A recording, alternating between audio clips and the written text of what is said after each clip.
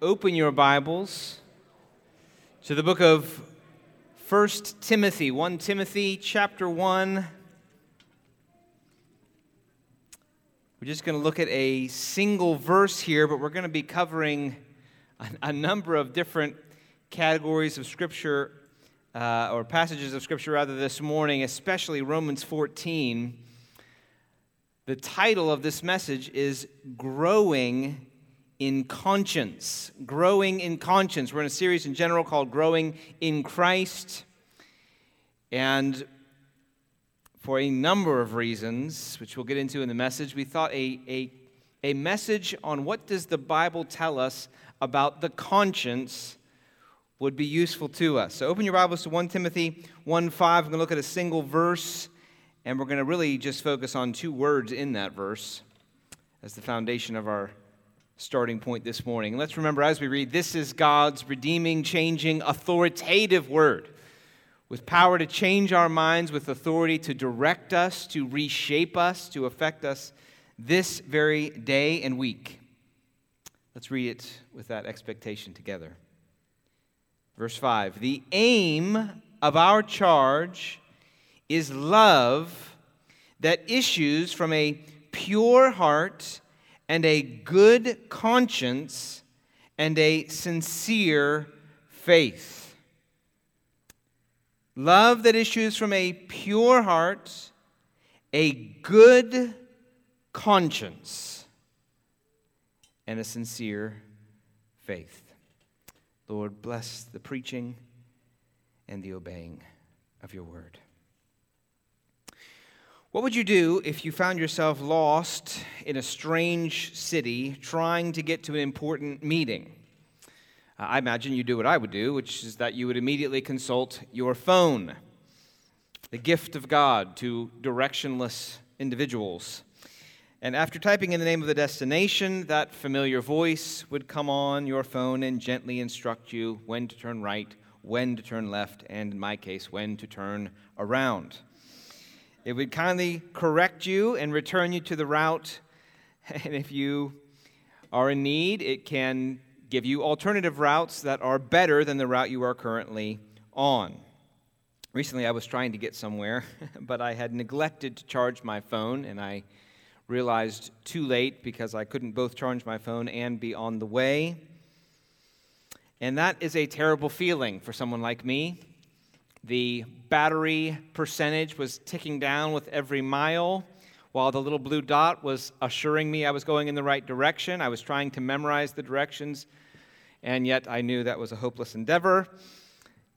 And I was just hoping that it would last just long enough to get me where I was going, that the battery wouldn't die, and I would be lost in the middle of nowhere with little chance of finding where I needed to be and perhaps a circuitous route home. The Lord has given us a similar gift to that little voice in our phone for our spiritual direction.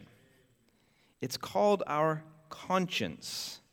In each human soul, the conscience is a God-given voice that gives a sense of direction, a sense of right and wrong. And yet it is possible for even Christians to neglect to recharge or reset their conscience, and it can begin to fail them, or even to neglect studying how it is meant to function. I would venture to guess that few of us have perhaps even heard a message on the conscience, or studied a book on the conscience, or read biblical passages at length on the conscience. It's not something that we necessarily study, and perhaps more seriously, sometimes we can neglect it even in our own hearts. The title of this message is Growing in Conscience, and I pray it will serve to recharge or reset our conscience so that we can use it for God's glory. That would be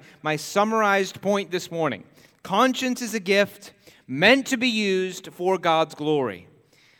Conscience is a gift of God that is meant to be used for God, for God's glory. I want to make 2 points this morning, starting from this phrase that the aim of our charge is love that issues from a pure heart and a good conscience. And then we'll take a long look at Romans 14 for our second point. The 2 points are cultivate a good conscience. That's point number 1. And secondly, be gracious in conscience disagreements. Cultivate a good conscience and be gracious in conscience disagreements. Look at this first section together. Cultivate a good conscience. Paul says that the aim of their charge, their gospel charge, is love that issues from a good conscience. Now we have to define the conscience so we can understand a bit what we're talking about. I want to highly recommend an excellent book by Andy Naselli and J.D. Crowley called Conscience. I'm sure they're not the first to write on this, but it is an excellent, brief, in-depth summation with a lot of practical examples of what the Bible says, how we are to relate to this concept of conscience. They say, and they define conscience this way: the conscience is your consciousness of what you believe is right and wrong. Very simple and helpful definition. The conscience is your consciousness of what you believe is right and wrong. My own definition might be, it is our assessment of right and wrong, including our assessment of our own character. Often, the conscience doesn't just say generally what is right and wrong in the world, but it's said to testify about the rightness or wrongness of our own behavior and heart.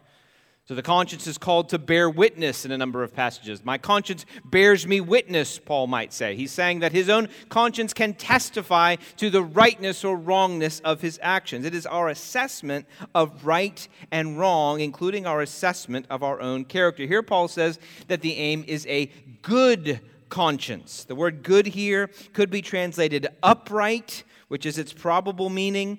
Good in that it accurately assesses right and wrong. It may also mean that it indicates to the godly person that their way is either upright or not upright. It affirms or condemns the actual behavior that it has observed in the individual. Now, because we're to pursue a good conscience, obviously it's possible to have a bad conscience. Titus 1:15, Paul writes, "To the pure all things are pure, but to the defiled and unbelieving nothing is pure, but both their minds and their consciences are defiled." Now, I just want to make a point right at the beginning of this message. I'm going to be going through a lot of scriptures and a lot of material this morning. I decided that was the best way to serve you with the brief time that we have. I would encourage you to write down notes as you can, but we will certainly be recording this message. Lord willing, and the electricity doesn't fail or something, we will be recording this message.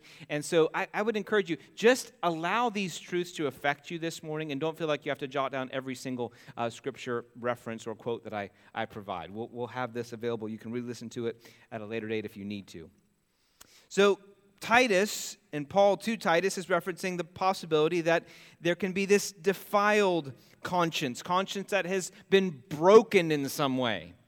Clearly, those apart from Christ, from the renewal of their conscience, have a bad conscience, either in that it gives them a bad report on their behavior, convicting them of wrongdoing, something like we might say a bad report card. You have a bad conscience, it's telling you that you are bad. Or perhaps even worse, a bad conscience might be failing to accurately assess right and wrong anymore. We might think of the check engine light on the car. You could say a bad check engine light is one that it's on, because it's telling you there is something wrong with your car. But you could also say a bad check engine light is one that's broken, where there is something wrong with your car, but it's not telling you that anything's wrong with your car. Both could be defined as a bad news check engine light. Isaiah 5:20 says, "Woe to those who call evil good and good evil, who put darkness for light and light for darkness, who put bitter for sweet and sweet for bitter." Paul says in Romans that one of the great tragedies and travesties of this world is that people affirm, they not only do evil things, but they affirm them in others, so that their consciences are hardened. They are unable even to affirm what is right, what is wrong as wrong. So, Since the charge of the gospel is to create love that comes from a good conscience, how do we cultivate a good conscience in our life? To be growing in Christ is to be growing in the gift of conscience. How do we do that? Well, I'd like to give 3 categories briefly in this first point. The first and the most important is God's Word.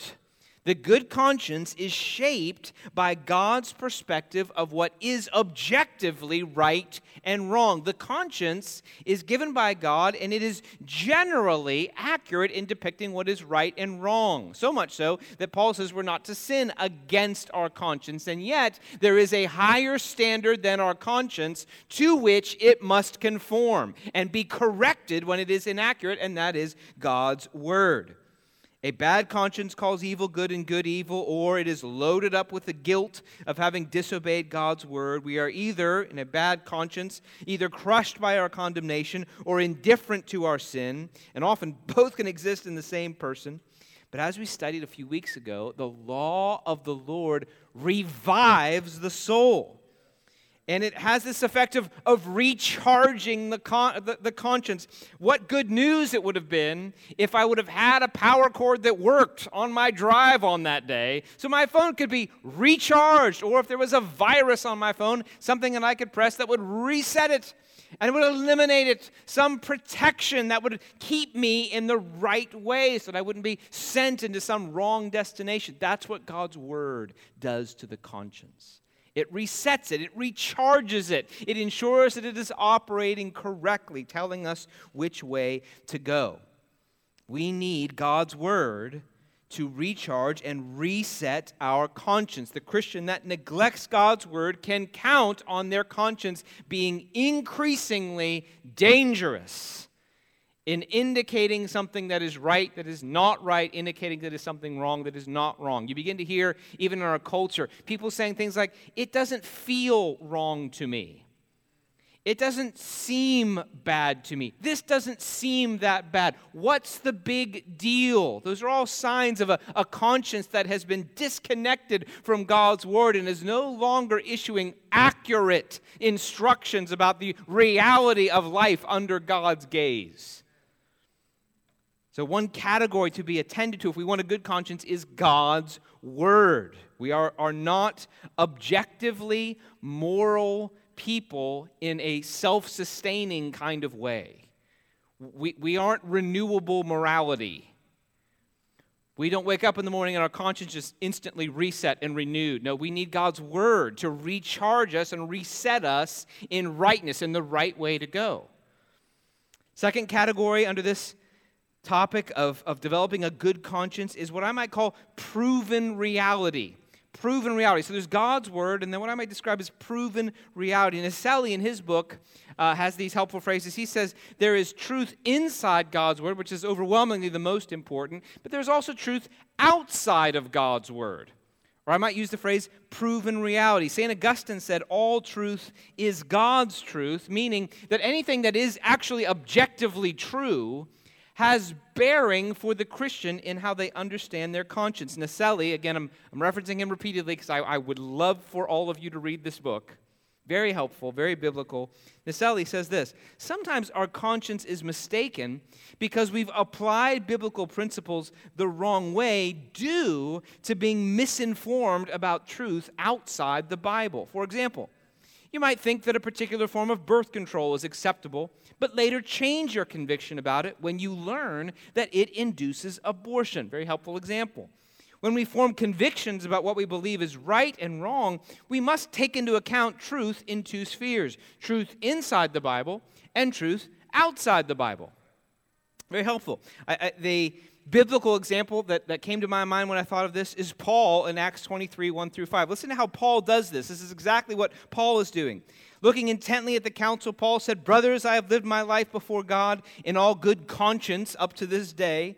And the high priest Ananias commanded those who stood by him to strike him on the mouth. Then Paul said to him, God is going to strike you, you whitewashed wall. Are you sitting to judge me according to the law? And yet, contrary to the law, you order me to be struck? And those who stood by said, would you revile God's high priest? And Paul said, I did not know, brothers, that he was the high priest. For it is written, you shall not speak evil of a ruler of your people. Interesting, it's not necessarily what Paul said that struck his conscience as inaccurate. What struck him as inaccurate was his ignorance that this was the ruler of God's people and therefore deserving of a particular honor. And that knowledge then affected his conscience such that he acknowledged, okay, that was the wrong thing for me to say, not because the Bible categories changed, but because he learned something about the situation he didn't know before. And so that it informed his conscience about how Scripture would apply to this particular situation. That's what I mean by proven reality, or DeSelly's phrase, truth outside the Bible. Now, important caveat, it never contradicts the Bible, it can never overrule the Bible, and it can never be allowed as an excuse to disobey the Bible, but it can inform us about the best way a biblical command or principle should be applied in a given situation. Imagine a certain medicine, for example, that seems helpful as far as you know, but then you come across definitive proof that it certainly causes fatal cancer or that it was produced using unethical actions. That knowledge of proven reality then has to be taken into account in cultivating a good conscience.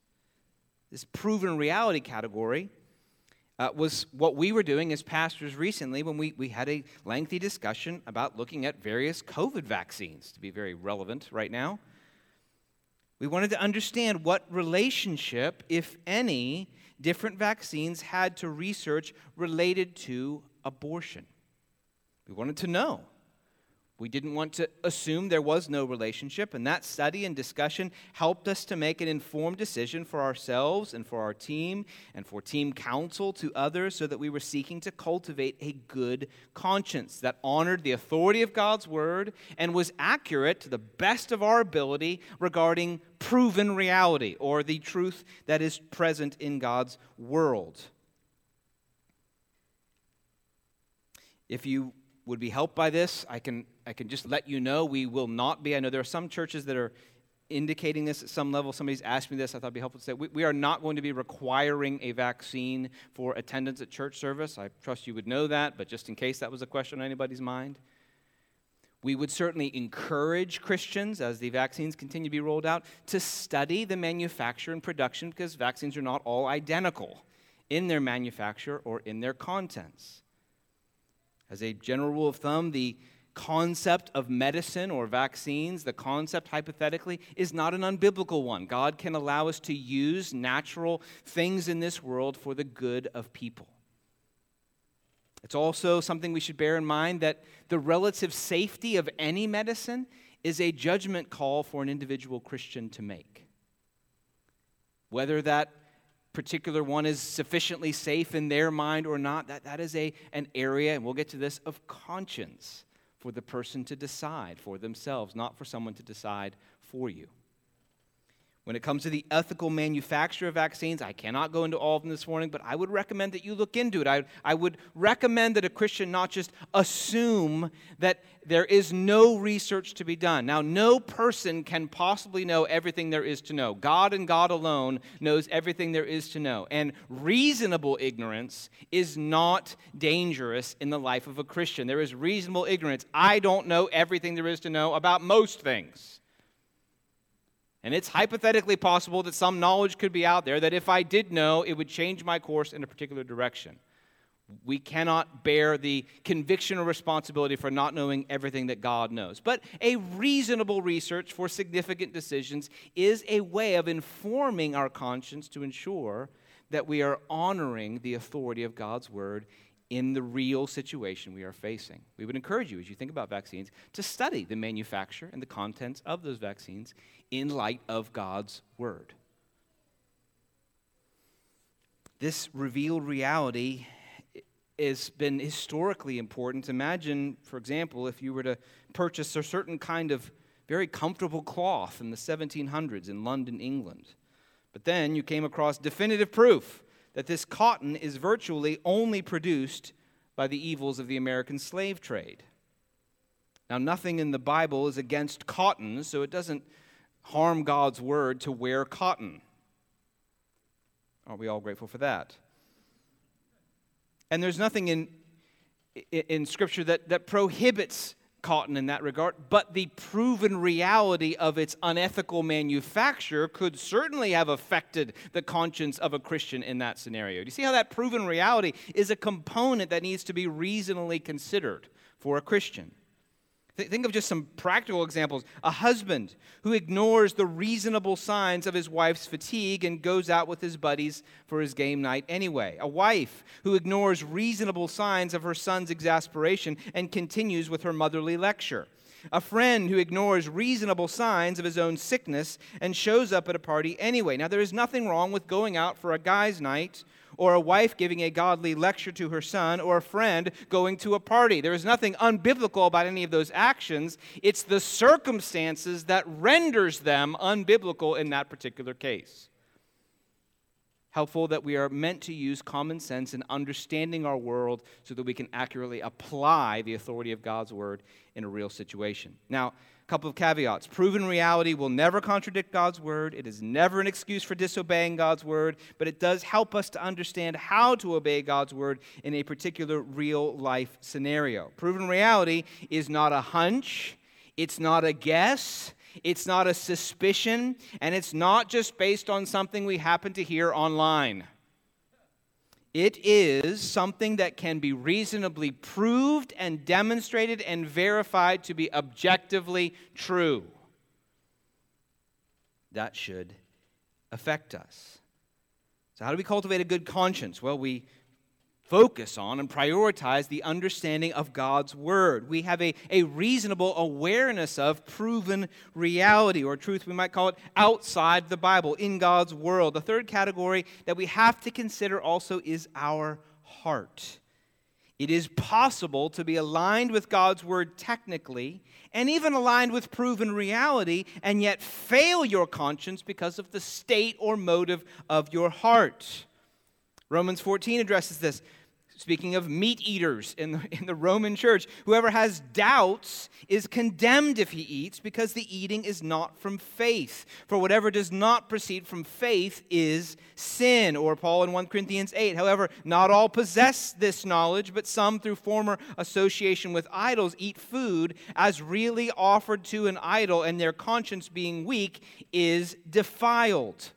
The meat eaters here are technically aligned with God's word, and there's nothing about the proven reality of the world that exposes the action as sinful. Paul actually says, meat is meat. But their heart is lacking faith. Or we might think of a person whose heart is consumed by a sinful motive, and though they are lined up with God's word, and though they are not transgressing some proven reality in the world, yet their heart causes their conscience to be bad in this case.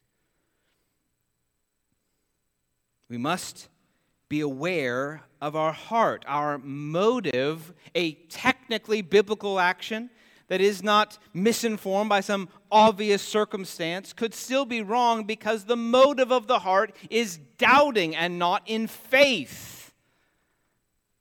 That means to have a good conscience, we must be aware of our heart. Why am I doing this allowable thing?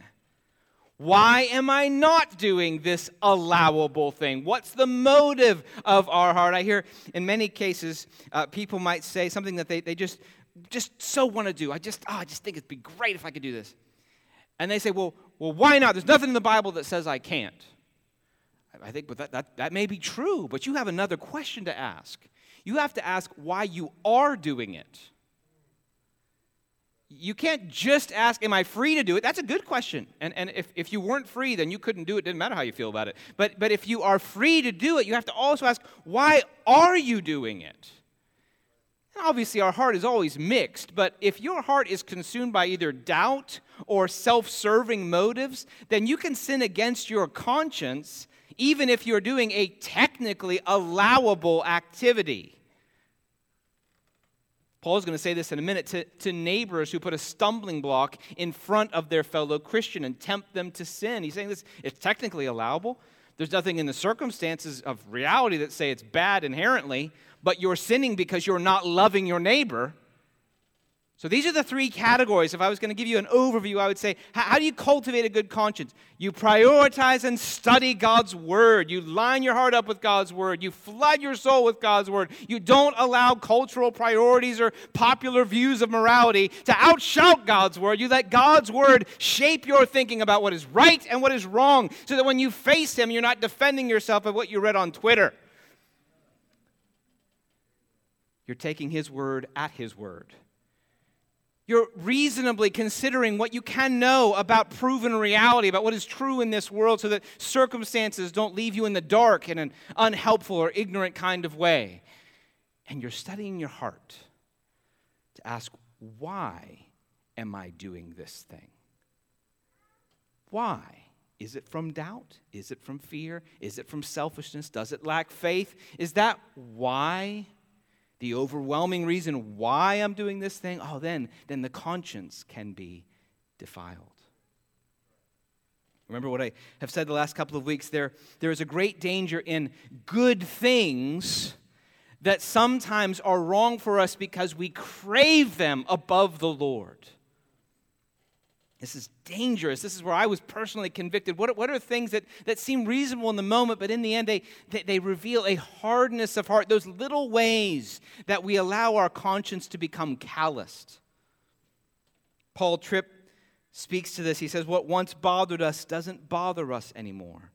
What once activated our conscience doesn't seem to anymore. What we knew was outside of God's boundaries and therefore functionally outside of ours lives now inside our boundaries, and it doesn't matter to us anymore. It is a scary place to be. The hard heart is a stony heart. It's not malleable anymore. It's hard and resistant to change, no longer tender, responsive to the squeeze of the hands of the Spirit. There is evil in our hearts and in the acts of our hands, and we're okay with it. Could there be a more dangerous place for a believer to be? I want to urge us, if we're to use our conscience for God's glory, let's ask the question, is my conscience tender or is it tough? Is it sensitive or is it hard? Am I sensitive to things that Jesus would be sensitive to in my life? Let me urge you, especially if you're under 30, ask this question, do you believe your conscience tenderness glorifies God? Do you tend to say, why can't I, instead of why am I? Ask these questions. I would commend to you this counsel from the hymn writer Isaac Watts. He said, preserve your conscience always soft and sensitive. If but one sin forces its way into that tender part of the soul and dwell there, well, the road is paved for 1,000 iniquities. Ask yourself the question, where is my conscience hard right now? Where is it callous right now? We all have areas. Be honest with yourself and let the Lord's word speak to you. Where do you have a bad conscience, a hardened conscience, where you allow things, and not because you've grown in your understanding of Christian freedom, because you've grown used to indulging in sin without considering it anymore? Where do you need to grow in the sensitivity of your conscience? I have areas going through where I was thinking of areas, I need to be more sensitive there. I need to be more quick to notice the prickings of my conscience and the voice of the Holy Spirit working in tandem to help me see where sin is at work in my motives or in what I allow in my life, what I prioritize, what I'm doing, why I'm doing it. Where is your conscience no longer tender? Where has it never been tender? Where does it need the reforming power of God's word to bring conviction and change? Here's where the gospel is so valuable. You love these phrases in the New Testament where it says that in the death of Christ, our conscience is sprinkled clean from an evil conscience, so that we're cleansed of the guilt that our conscience rightly heaps on us. And we are given the gift of a renewed conscience, reformed by the Holy Spirit, that can tell us accurately, you really are a sinner, and yet we can tell our conscience also, Jesus Christ died for my sin. so that we can take our conscience and its condemning voice as it grows in sensitivity. We'll see more of our sin, and when that happens, we can take it to the cross of Christ and say, see there, conscience? Do you see that? There is the sacrifice for the sins you've been telling me about recently. The conscience can only tell you right from wrong. It can't tell you redemption and forgiveness. That's what Jesus is for. So you take your conscience to the cross and you say, conscience, listen to the words of Christ when he says, it is finished. For those sins that I agree, you are right, they are present in my life. And keep telling me because I want to please him. Actually, tell me more, conscience. Where else is it? Where else are there calluses that need to be sensitized? Let's go to the cross together and let the look of Christ and his death for our sins break in to that calloused conscience and open up sensitivity again. That'll be a hard, painful process, especially if there's calluses that have been on there a long time. And yet, there's joy and freedom in loving that Christ that died for our lust and selfishness and laziness and anger and pride, and now gives us the joy of living in the freedom of loving him. What does it mean to have a good conscience? What it means cultivating a good conscience that lives in light of the cross, in light of God's holiness. But a major second category we have to consider here, that we've thought a lot about this last year, is how does our conscience relate to other people's consciences? I was thinking of driving. If you could only ever drive alone, wouldn't driving be fun? I mean, if there was never any cars on, if you had your own highway system, you could drive as fast as you want, as indifferent pretty much as you wanted. You could read while you drove. I mean, you could do all kinds of things if there was never anybody else on the road. But gosh, there they are. And they go slower or faster, more aggressive or less aggressive. There's always people there, these worse drivers that some go faster than me and some go slower than me, and I don't like either of them. So we have to ask the question, how do our consciences work when we're around other people with consciences? How does that work? How do we engage with them? What does a good conscience, a godly conscience look like in the way that it relates to others? And that is a difficult question. It has been this year, as you know, for Christians to navigate. I want you to turn in your Bibles, if you would, to Romans chapter 14. We'll spend the rest of our time in this passage. We won't look, obviously, at anything like all the details, but I want to read it quickly, and I just want these words to wash over us, and I hope it will compel you to look again at this passage in the future and let your view of conscience disagreements be affected. Because the overall point I want to make is that we're to be gracious in conscience disagreements. Let me read this to you, but let's begin in chapter 13, verse 13. Because I think this is a helpful thing to read in context. Let us walk properly as in the daytime, not in orgies and drunkenness, not in sexual immorality and sensuality, not in quarreling and jealousy, but put on the Lord Jesus Christ and make no provision for the flesh to gratify its desires. As for the one who is weak in faith, welcome him, but not to quarrel over opinions. One person believes he may eat anything, while the weak person eats only vegetables.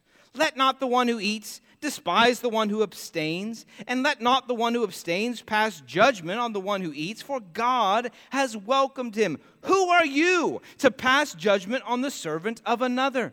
It is before his own master that he stands or falls, and he will be upheld. For the Lord is able to make him stand. One person esteems one day as better than another, while another esteems all days alike. Each one should be fully convinced in his own mind. The one who observes the day observes it in honor of the Lord. The one who eats, eats in honor of the Lord, since he gives thanks to God, while the one who abstains, abstains in honor of the Lord and gives thanks to God. For none of us lives to himself, and none of us dies to himself. If we live to the Lord, and if we die to the Lord. Drop down to verse 13. Therefore, let us not pass judgment on one another any longer, but rather decide never to put a stumbling block or hindrance in the way of a brother. I know and am persuaded in the Lord Jesus that nothing is unclean in itself, but it is unclean for anyone who thinks it is unclean. For if your brother is grieved by what you eat, you are no longer walking in love. By what you eat, do not destroy the one for whom Christ died. So do not let what you regard as good be spoken of as evil. For the kingdom of God is not a matter of eating and drinking, but of righteousness and peace and joy in the Holy Spirit. Whoever thus serves Christ is acceptable to God and approved by men. So then let us pursue what makes for peace and for mutual upbuilding. Verse 21, it is good not to eat meat or drink wine or do anything that causes your brother to stumble. The faith that you have, keep between yourself and God. Blessed is the one who has no reason to pass judgment on himself for what he approves, but whoever has doubts is condemned if he eats, because the eating is not from faith. For whatever does not proceed from faith is sin. Remarkable chapter of Scripture.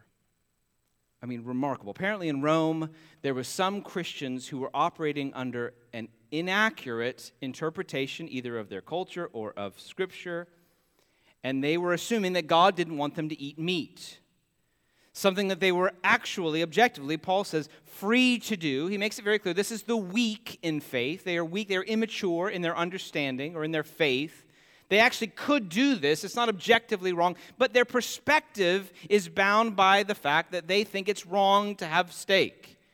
There's others that know better. Paul calls them the strong in faith, but his overwhelming emphasis here is not on whether meat is allowable or not allowable, though he makes that clear. The overwhelming emphasis here is be gracious to one another. Be kind and gracious to one another. Be gentle toward one another.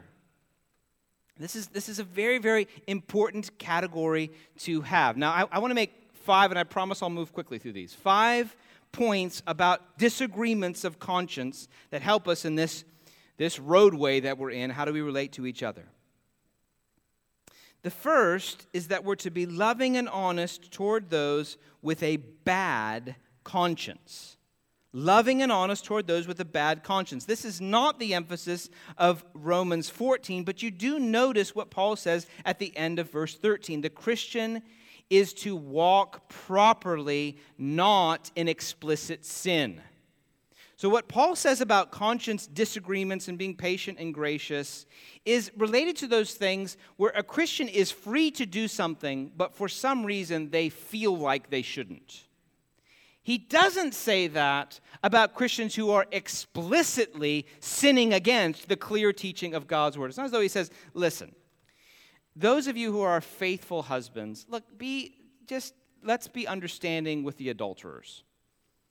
That's not the way he relates to clear violations, prohibitions of Scripture.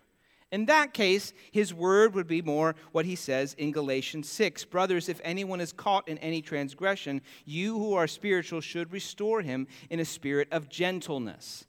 So there is loving confrontation, gracious honesty to help the person with a bad conscience. They're not just holding themselves back from something they could be free to do. They're doing something that is prohibited to them. That person needs to be lovingly helped, encouraged, challenged. That's often what people who don't know the Bible well get wrong about judgment. We're not to judge, and they include the category of, you shouldn't even judge somebody who's explicitly disobeying God. Well, you're not to judge them, but you are to confront them. Because trust me, our confrontation of one another is much better than the confrontation of God on the last day. Our confrontations are God's ultimate view miniaturized into human form, which is a very gracious way of viewing correction. So we are to be loving and honest towards those with a bad conscience. So, for example, a brother or sister who is engaged in media pornography and defends it as art appreciation does not just have a weak conscience or a different conscience. They have a bad conscience, and they need to be helped by their fellow Christian. The brother or sister who gossips or slanders online in the name of transparency does not just have a different opinion. They are disobeying God's word. They need to be lovingly helped to change. I don't want us to misunderstand conscience disagreements.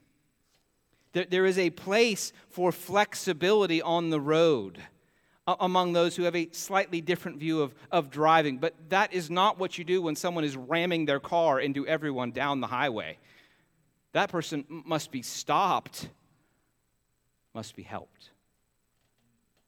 So be loving and honest toward those with a bad conscience. But then in 14, as he transitions to 14, he begins to look at this idea of these areas that aren't explicit disobedience. They're just not full awareness in the Christian life or faith.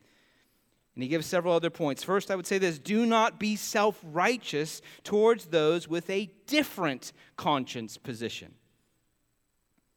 Naselli and Crowley again say, if everyone had the same conscience standards, we wouldn't need passages like Romans 14 and 1 Corinthians 8, which teach people with differing consciences how to get along in their church. In Rome, apparently, there were some who thought meat was forbidden, others who understood that Paul was right when he said nothing is unclean in itself, and this was leading to conflict in the church. Those who were eating were despising those who were abstaining. You legalist. And those who were abstaining were judging those who were eating. You pagan. Notice that Paul's first and overriding concern is not who is accurate or inaccurate in this particular matter, but their disposition toward one another. There are countless areas like this in everyday life. And in some cases, they're even less clear than the issue of meat in Rome. In the issue of meat, there is a clarity that Christians can eat meat. Paul makes that clear here. There could be other issues that Scripture almost doesn't address at all. Well, if we're to be gracious where Scripture actually does give someone freedom, how much more gracious should we be in an area that Scripture doesn't really give any kind of indication about? Just to give some really relevant examples. Is wearing a mask the right thing to do, the godly thing to do in all circumstances, even if there was no government mandate? Is it the wrong thing to do in all circumstances, even if there was a government mandate? Are all vaccines always wrong to take? Are all vaccines always right to take? Is having a baby in the hospital always the right or the wrong thing to do? Is eating organic food always the right or the wrong thing to do? Is living off the grid always more godly or always less godly than someone who doesn't? Is voting in every election always the right thing to do? Is voting the way I vote always the right thing to do? Is homeschooling the only right thing to do? Is going to college always and only the right thing to do? Is it always the wrong thing to do? You can do it either way. These are areas that Scripture does not address directly. Now, there might be a certain circumstance in a certain country in a certain time where the proven reality of the world should weigh in on the conscience.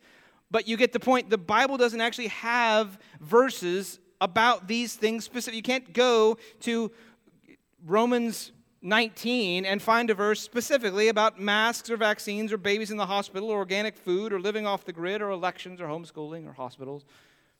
There's a verse about that. It doesn't speak to that. It doesn't even say what this passage says about meat actually is okay. What Paul is saying here is applicable. Be gracious.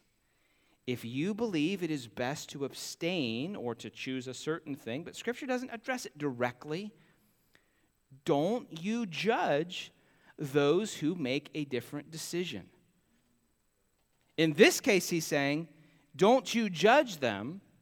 And actually, for the other person, he says, don't you despise them if they restrict themselves unnecessarily.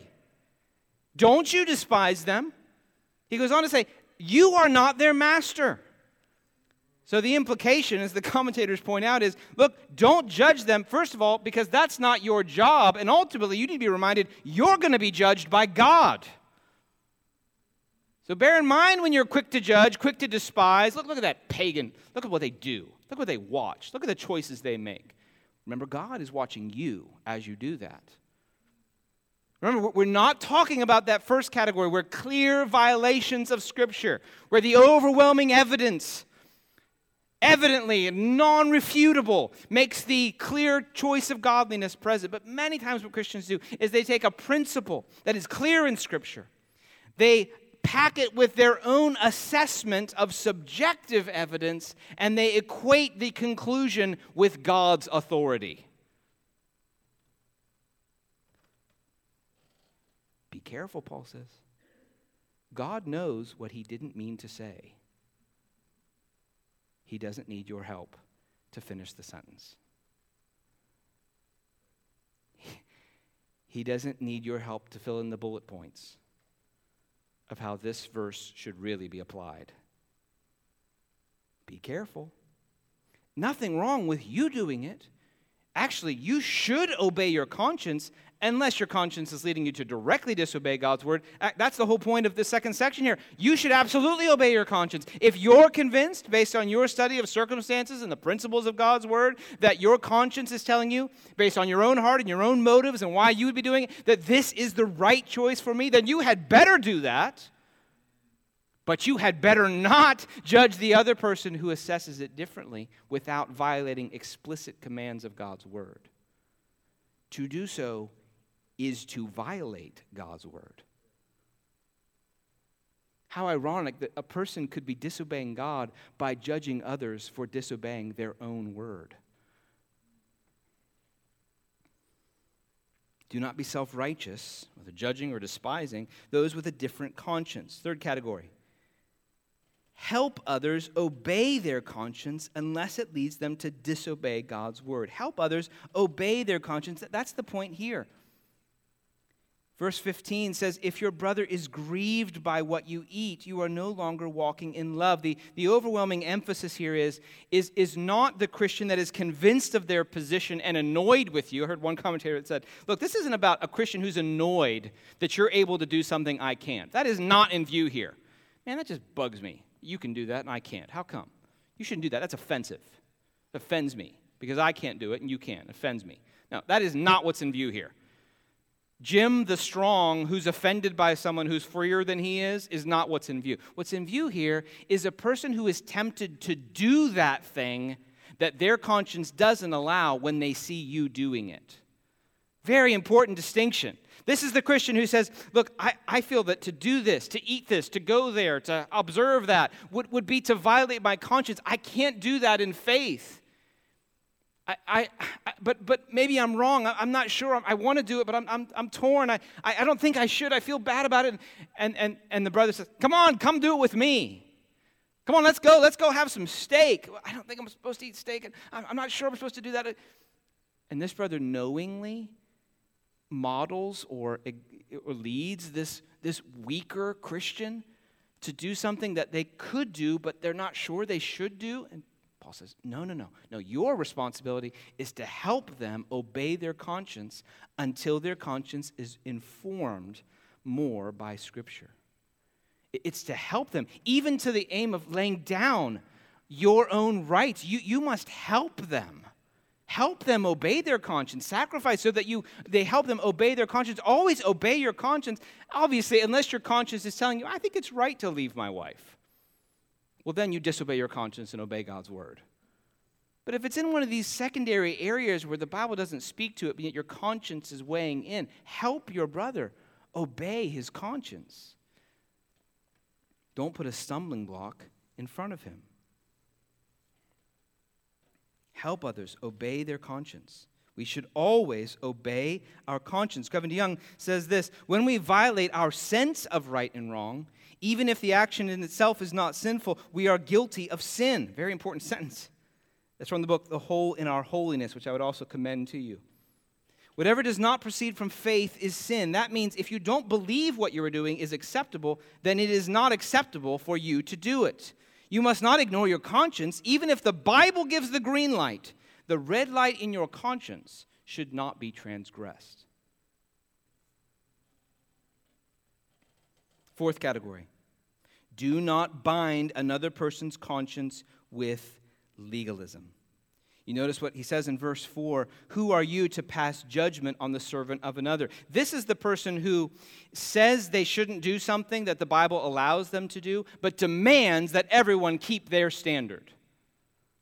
They're not personally tempted to do it, but they demand everyone else will not do it. You will keep the standard of my conscience. He says, who are you? You don't get to decide for another person that they have to obey your conscience. Sam Storms helpfully here, says the conscience of the Christian is obligated and bound only by what the Bible either commands or forbids, or by what may be legitimately deduced from an explicit biblical principle. This is the problem that Paul addressed in Galatians and Colossians. He says, you must not submit to regulations. These people that come in and say, you can't do this, you can't do that, you can't eat this, you can't go there. He says, no, you under the authority of God. If they're tempted, don't tempt them, but you are not required. And on the other side, a person must not indicate to someone else, my practice is the same as God's authority in your life. Do not bind another person's conscience unless the Bible explicitly prohibits or commands them to do something. Your practice is just your practice. You can give them counsel. Here's why we think it's wise. Here's why we found it helpful. Here's why it guards us from temptation. But this is just our practice. It's not God's word. A very helpful phrase to get in your vocabulary. Look, this isn't God's word. This is just a practice we found helpful. Do not bind another person's conscience. Finally, sacrifice your freedom rather than tempt another person to sin. This is Paul's overwhelming point here, and again in 1 Corinthians 8, that we are not to do even what we are free to do if it will draw someone else into sin. Do not do it, Paul says. Do not put a stumbling block in front of your brother. Do not. Your freedom in Christ is a freedom to serve. It's a freedom to lay down your rights for the sake of others. Not to submit them to legalistic demands, but to sacrifice them if it genuinely serves the health of a brother or sister in Christ. Doug Moo says, if Paul implies Christ has already paid the supreme price for that weak Christian, how can the strong refuse to pay the quite insignificant price of a minor and occasional restriction in their diet? Notice the difference. This is not a brother who is firm in his beliefs and just doesn't agree with us. This is a Christian who will be drawn into the action and will violate their conscience by following our example. If that is the case, Paul says, you must remember that the good of your brother and sister is more important than your freedom. Now, much more could be said. But these are some categories I would encourage all of us to study and consider in how we navigate the road. We are not driving all by ourselves on our own highway. Yes, our conscience is our own and not someone else's. Our conscience is not to be equated with God's word because our conscience could be wrong, and it takes into account our own heart, which thankfully nobody else shares. So we must navigate this road of conscience with graciousness and loving kindness and patience. And I want to say to you, we believe you have done this so well this last year. I'm sure all of us can grow, but we want you to know as pastors how well and how grateful to God we are for this church in what surely is the most intense conscience navigation season I've ever experienced as a pastor. You have done this so well. Gracious, patient, sharing opinions, keeping them from being assigned as God's word, and yet seeking to follow your own convictions faithfully according to God's word. Please be encouraged. We're not bringing this message by way of correction, but just for information, just to encourage us and hopefully edify us in how we think about these things, and even all the more in the days ahead. It doesn't seem that these kinds of issues are going away anytime soon. So I would commend to us the continued study of the topic of the conscience and how the Bible speaks of the conscience, and especially how we're to relate to others in disagreements of conscience. Passages like Romans 14, 1 Corinthians 8 and 10 are very, very helpful in directing us in a Godward direction as we navigate this conscience highway. God has given us a gift. It's a gift. It's a voice. It's not always right, but it can be increasingly useful as it's aligned with God's word. It's a gift that's meant to be used for His glory. It keeps us away from driving through people's houses and running over people's cars it guides us in the right direction. It shows us the way to go, submitted to God's word and under the authority of the Holy Spirit. Let's use that gift. Let's be sensitive to it. Let's repent where it's been hardened and become stony. And let's bring that stony conscience to the foot of the cross and let the bleeding Savior soften our ground. And let's honor the God who has put us on this road, given us this gift, and called us to live until we see him for his glory. Let's pray.